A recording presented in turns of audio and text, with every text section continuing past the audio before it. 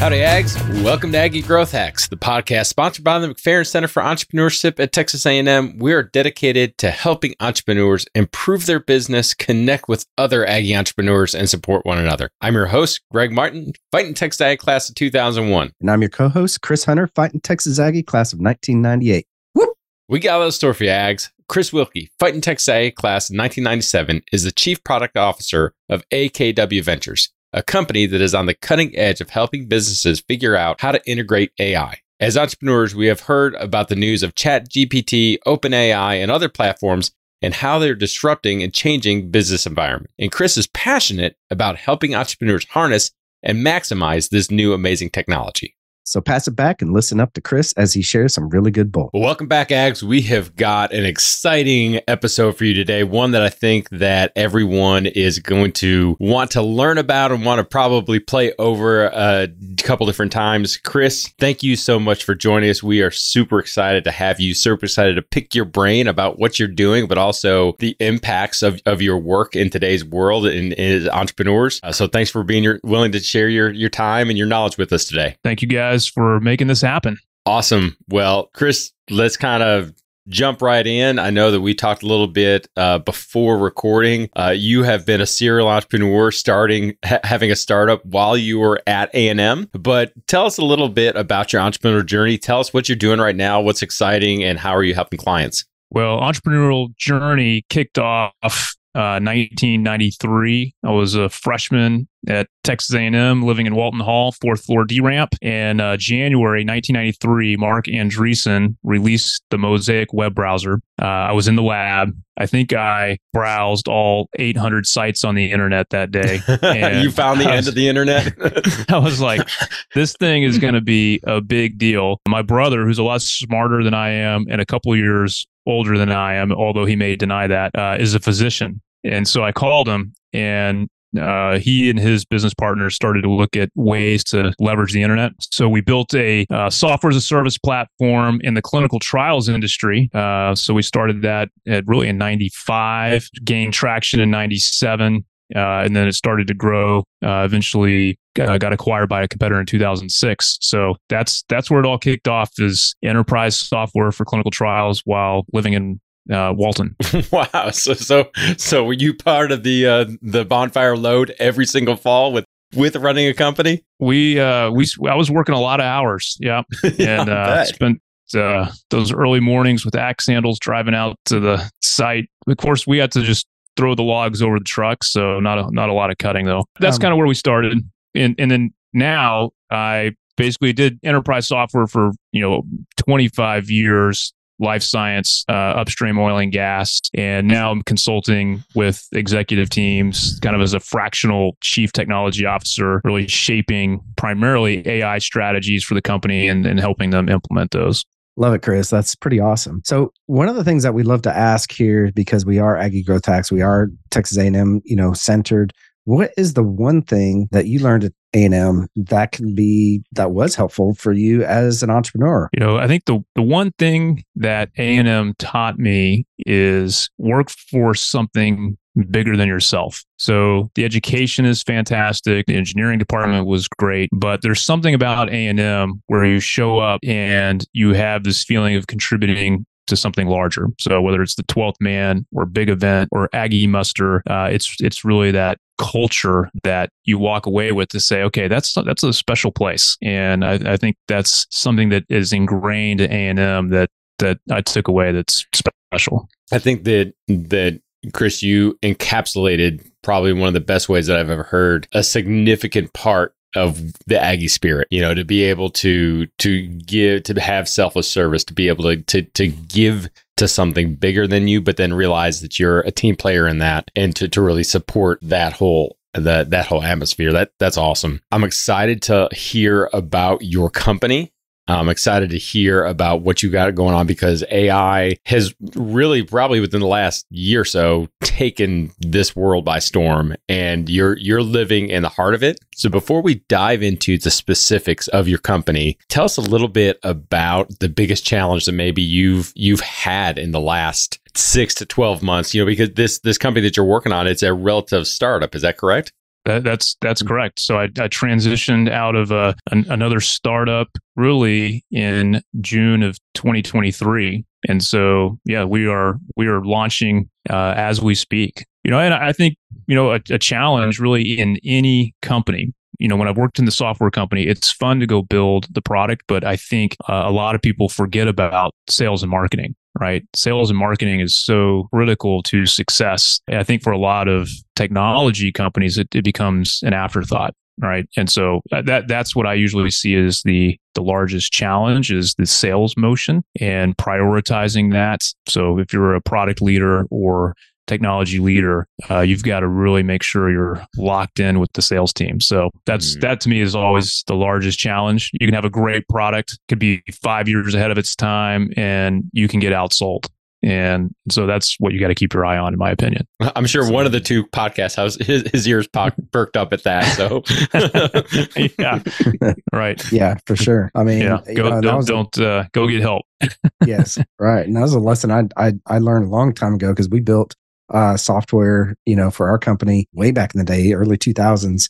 And we built it for a market that didn't really exist. And then we went to go try to sell it and couldn't sell it. So, my biggest lesson there was sell it first and then build it. Yeah, that's great advice, right? Yeah. And it's always easy to, let me add another feature, let me tweak this. And then, right, if you go and pitch that idea and people are willing to commit dollars, it's usually a great, strong leading indicator. Yeah, absolutely. Let's dig in a little bit on AI because, before we started talking here, we were talking a little bit about how you're helping your clients with AI and AI strategies. Why don't you talk a little bit into that and really how you're helping your clients, with AI and implement these strategies? Yeah. So what happened was we had a problem inside our own company when the AI wave hit. And we're like, okay, how do we digest this? And so what we did is we put together an AI roadmap for how we're going to enable our company to take advantage of this and to stay in front of it. So as that roadmap developed, that's now what I'm helping companies do is leveraging that same roadmap. So, it really consists of getting educated and educating the management team and then the groups and then defining what problems you're going to try to go solve. Mm-hmm. And then, kind of walking people through a process to pilot that, evaluate it with metrics to make sure you're actually getting a return on the investment. And then when you do, you go through the exercise of operationalizing it, scaling it, and then having to govern the technology. So really what we're trying to focus on is sit down with customers and say what solutions that are customer facing that you want to change with these AI capabilities. And then what can you do internally with your operations to gain efficiency that are not necessarily customer facing. And then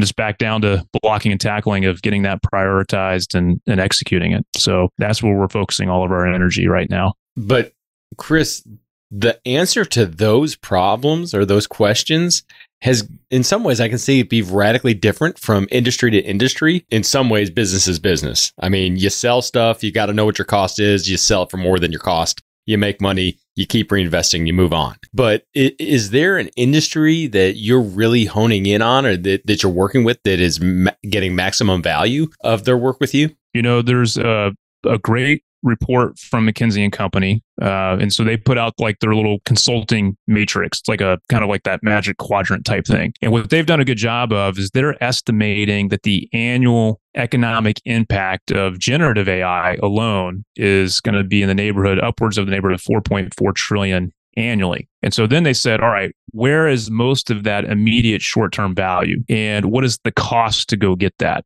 And things that were in that top quadrant of biggest value for the lowest price, basically the biggest bang for your buck. Sales and marketing was at the top of that list because it's a lot of content generation. It's templated. It can be automated. So that's a quadrant that people are working on. Software development is another one. So it costs a little bit more to do that. But having seen what AI can do in the software world, it is truly transformative. It's going to speed your development time significantly. And then I'm also working with 100% pure consulting firms. And so if you think about the consulting process and the delivery of knowledge, a lot of that is process oriented and template oriented. And so you can now really what I classify as the 3 A's. You can augment consultants' thinking. You can accelerate the work that they're delivering. And then once you have that rolling, then you can actually move into the heavier lift of automating that end-to-end process. I think sales, marketing, software development, consulting, those are immediate impact areas that you can take advantage of like right away. For sure. And that's one of the things that we've been working on, in our own firm, right, at Marketing Heroes for the past year and a half is really building AI into those workflows, and speeding us up so that we can help our clients faster, right? So is there any kind of, this is going to be a loaded question here because, there's literally a million tools being added, it seems like every single day, right? This is very much reminds me of 1998. Everything was so fast paced at that time in the internet industry. And things were just coming out left and right. All of these new companies.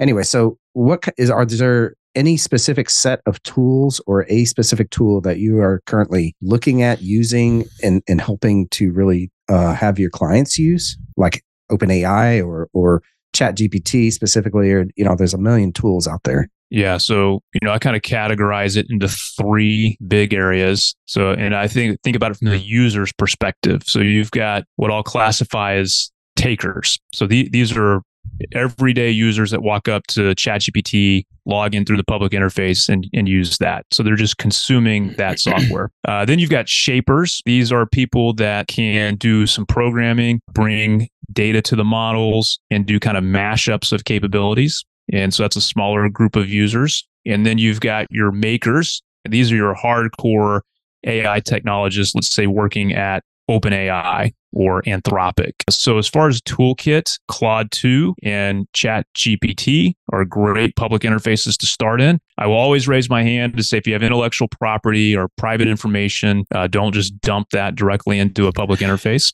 Then on the marketing front, I don't use it a lot, but like Jasper AI, you've got a lot of content marketing type tools that are available. And then where I'm focusing my time is really in the shaper market. So the open source community, just like in the internet days, is really coming along to support these technologies. So there's a framework called LangChain, which lets you do prompt chaining and connects into documentation and third-party API services. It's a really nice framework for bringing AI capabilities inside the enterprise in a customized way. So that's where I'm focusing is like LangChain, Langsmith. Of course, Microsoft is invested, over $10 billion, not only in OpenAI, but all their infrastructure. So they're making all these enterprise services come to life inside of Azure. So I keep a close eye on what they're doing as well. They're doing some pretty impressive work there. So, Chris, I think that you stated something that should be fairly obvious, I hope, to everybody, especially if you're in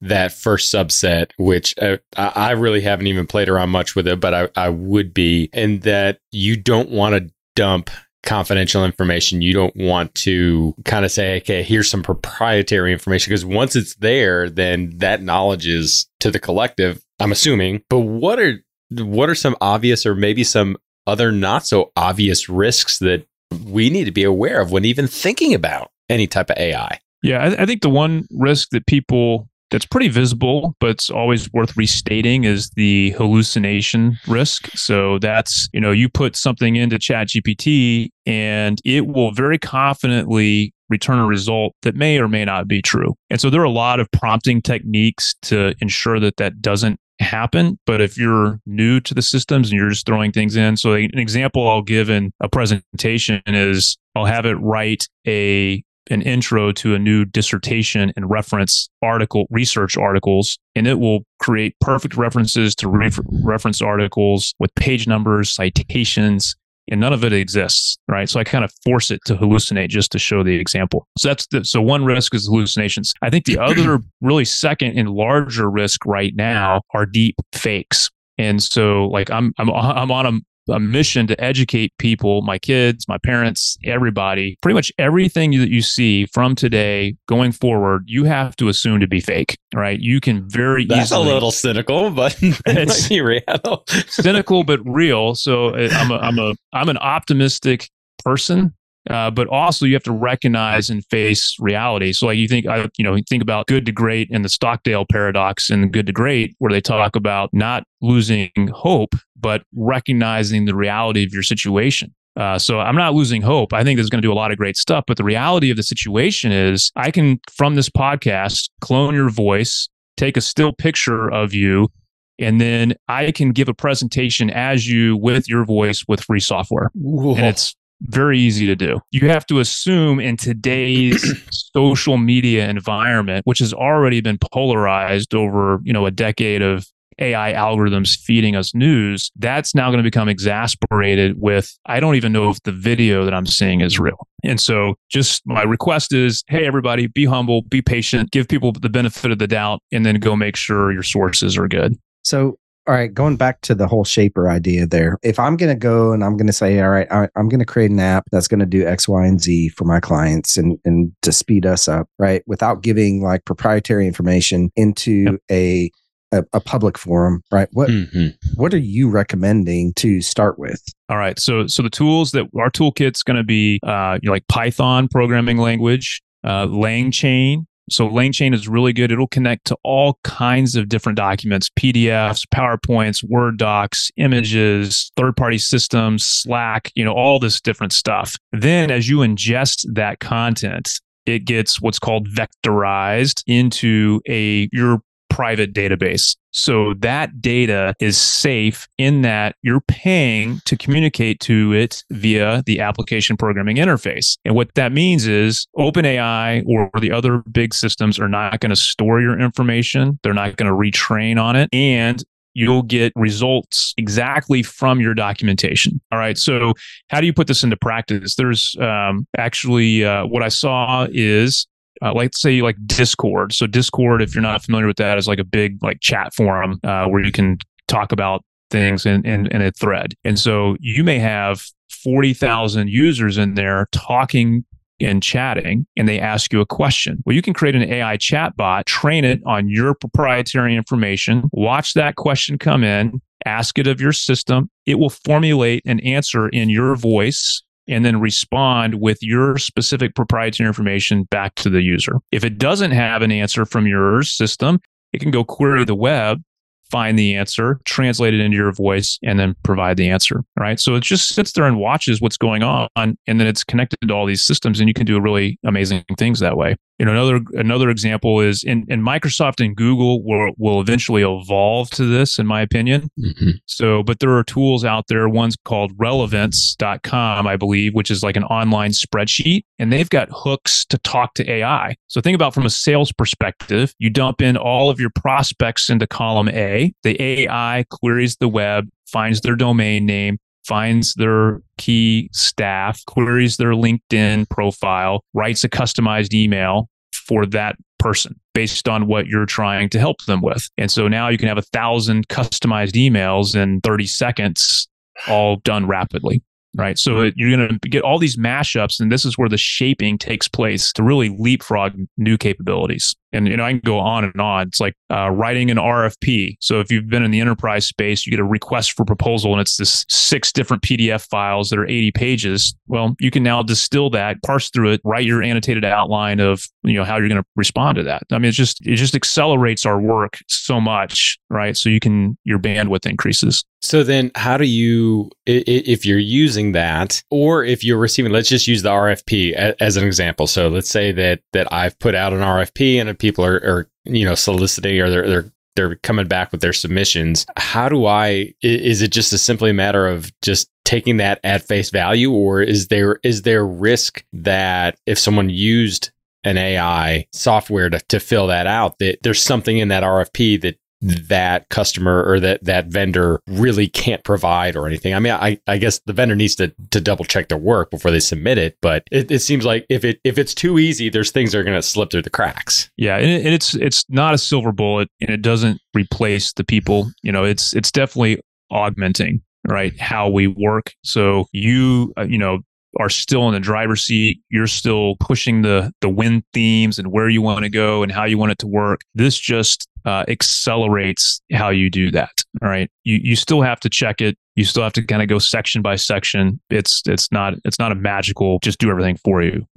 It's not that sophisticated yet. Now, will it mature to a place? It's getting close, but we're not there yet.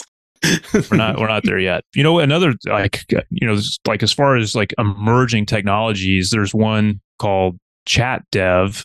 And then Microsoft has a similar product called AutoGen. And so if you've read about this, you can actually create multiple AI agents. So to simplify the thinking, just think about building your company. You've got a CEO, CFO, head of product, software developers, quality control engineers, documentation, technical writers. So you can create digital AIs that perform all of those roles and orchestrate them working together. So I think you're going to see that start to emerge at an enterprise level. So you can create your content marketing generation team, and it will go through and do the initial research, the initial writing, the initial editing, the drafting, getting it all teed up. And then we get to come in and kind of curate that and pick what we want to actually put into the queue for publishing. And we can do that for content writing, software generation, consulting work. Fractional CFO world, like, public audit, I think will change significantly. You're going to see a massive change in how work is performed. Our next question is typically revolving around,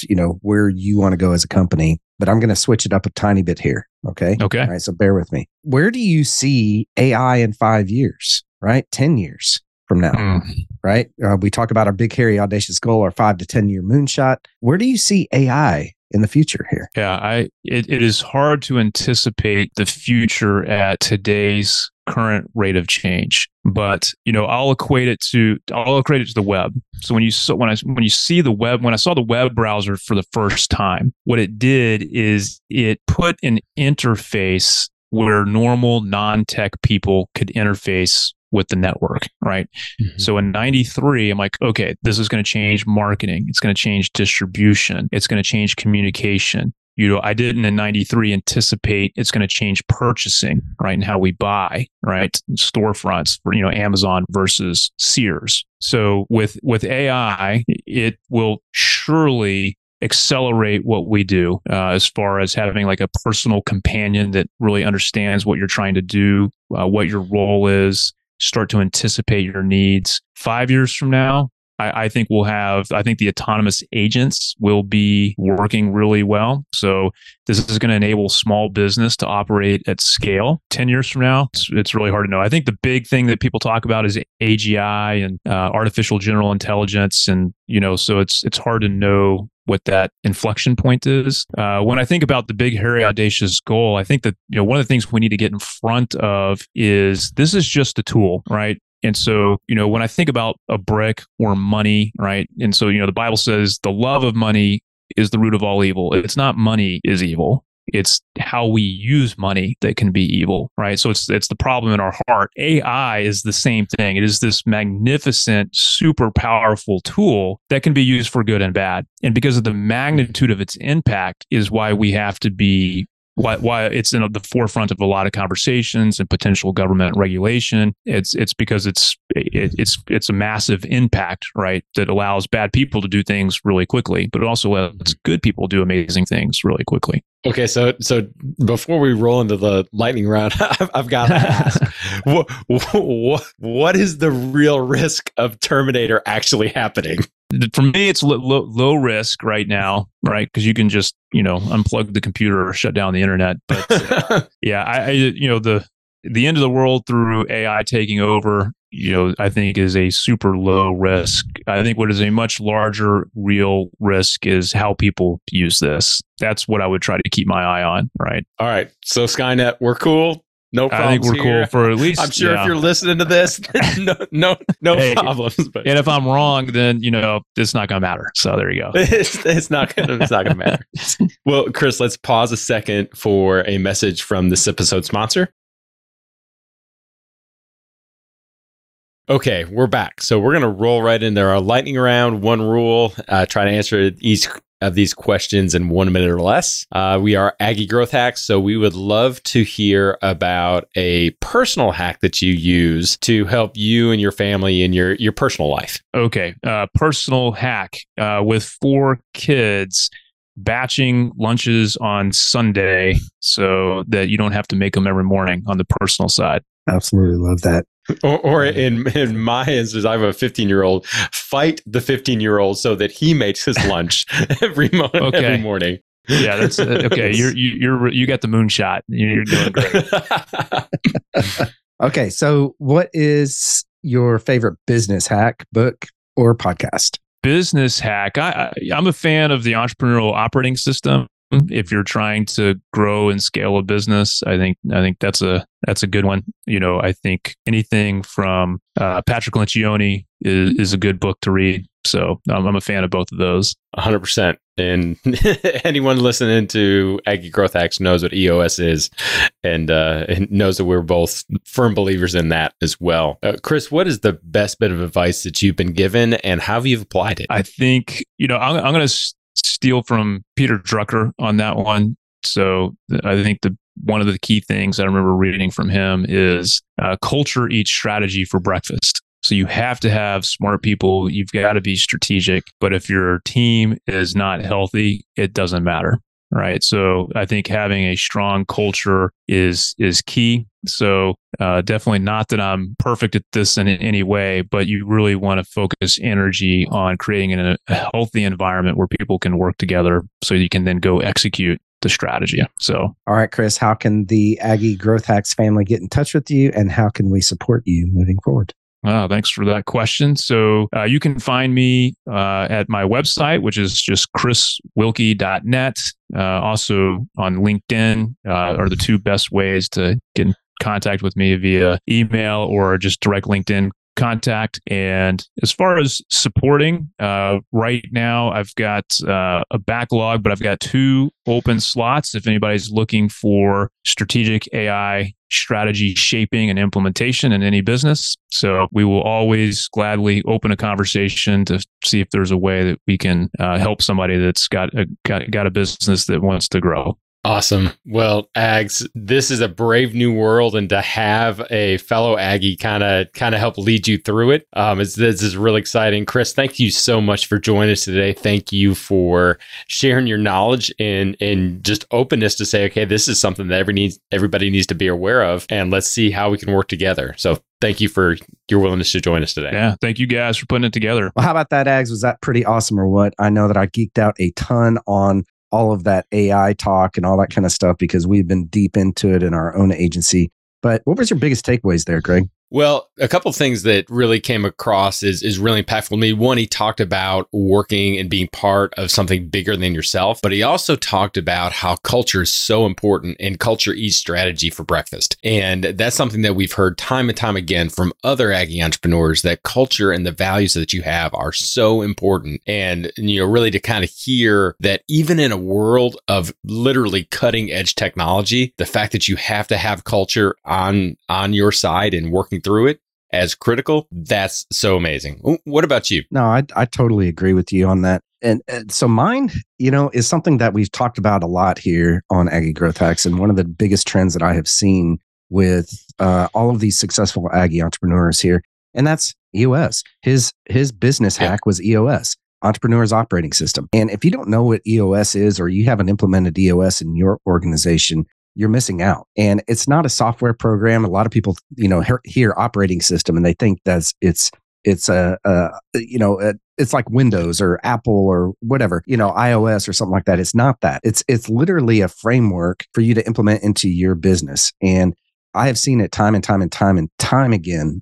We have implemented it in our own organizations, right? And it's life-changing for the entrepreneur for sure, because it takes you and it builds your organization into what you originally envisioned it to be, right? We don't all get into doing this just so that we could have another job, right? We get into being an entrepreneur for the freedom of it and for the lifestyle and for, the money possibly and stuff like that. But a lot of times businesses will take over our lives, and EOS is a way to keep that from happening and to give you a framework for a business And I highly, highly recommend it. And I 100% agree with Chris that that is his business hack. Preach it, brother. That's exactly right. I'll get off my stool now, right?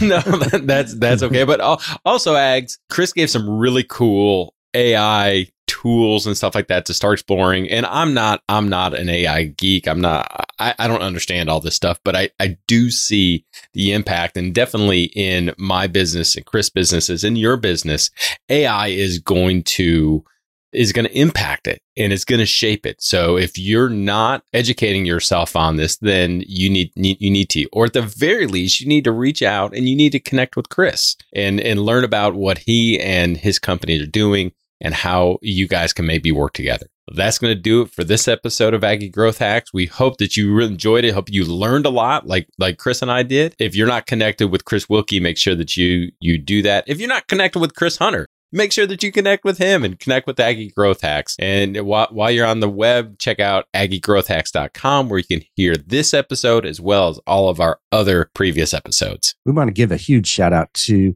our sponsor, the McFerrin Center for Entrepreneurship at Texas A&M University. Since 1999, the McFerrin Center for Entrepreneurship has served as the hub of entrepreneurship for Texas A&M. If you're an Aggie entrepreneur or even a wantrepreneur, head over to their website to find a program that's right for you. Just go to aggiegrowthhacks.com/McFerrin right now. Well, Ags, join us next time when we connect with another great Aggie entrepreneur and learn how they hack their growth. Until then, I'm Chris Hunter. And I'm Greg Martin. Thanks and gig 'em. Whoop!